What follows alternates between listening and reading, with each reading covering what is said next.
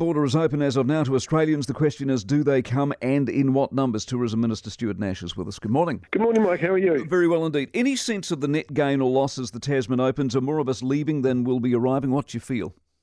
Well, we're going to get a lot of tourists back, of course. Kiwis will once again start their rite of passage and head overseas after their university studies, or once they feel they need to get a taste of the rest of the world. That's been happening since my father did it. I've done it. I think Kiwis are going to start doing it again. What's your sense of the Tasman as regards the tourism setting? What you're talking about is quality, not quantity.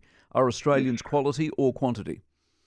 A bit of both. A lot of them are good. We want them over here. Australians travel to ski more than any other nation, believe it or not. So they head into Queenstown. They have a fantastic time there. And, God's willing in terms of snow, we think it's going to be a fantastic season down there. But a lot of good quality Australians. In fact, they made up 40% of our tourist numbers pre-COVID. Today, we're expecting about 3,000 to come into town. Air New Zealand, as you've heard, have put on a whole lot more flights. So, it's the start. It's the start. The ski industry jobs and the visas you're offering, is this going to be the same problem you had last time? You make the announcement, next number of people can come in, but they don't because of a variety of reasons, either lack of demand or paperwork, or the money's too high and people can't afford to hire them.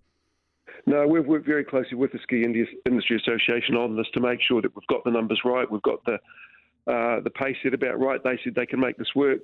Mike, the last thing we want is tourists to come over here, have a fantastic time on the slopes, but go shivers. There weren't the people there to really give us the time that we need. We're determined to ensure that that tourists who come over to ski experience a really good time. So work very closely with the association, and the visas we've granted are the visas they said they need, and working Immigration New Zealand so they can process them with plenty of time for the ski season. Hey, have you read Audrey Young's piece in the Herald this morning?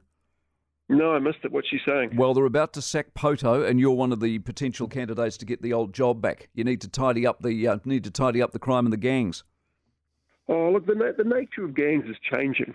There's no doubt about that. But one thing I would like you to ask Mitch this morning is, did he or did he not vote for or against law that toughened up gun crime? Now, my recollection, Mike, when I was Minister of Police, is that he voted against the law that toughened up penalties for gun crime. All right, we'll ask him then after 8 o'clock. Stuart Nash, good to catch up with you, Tourism Minister, with us this morning.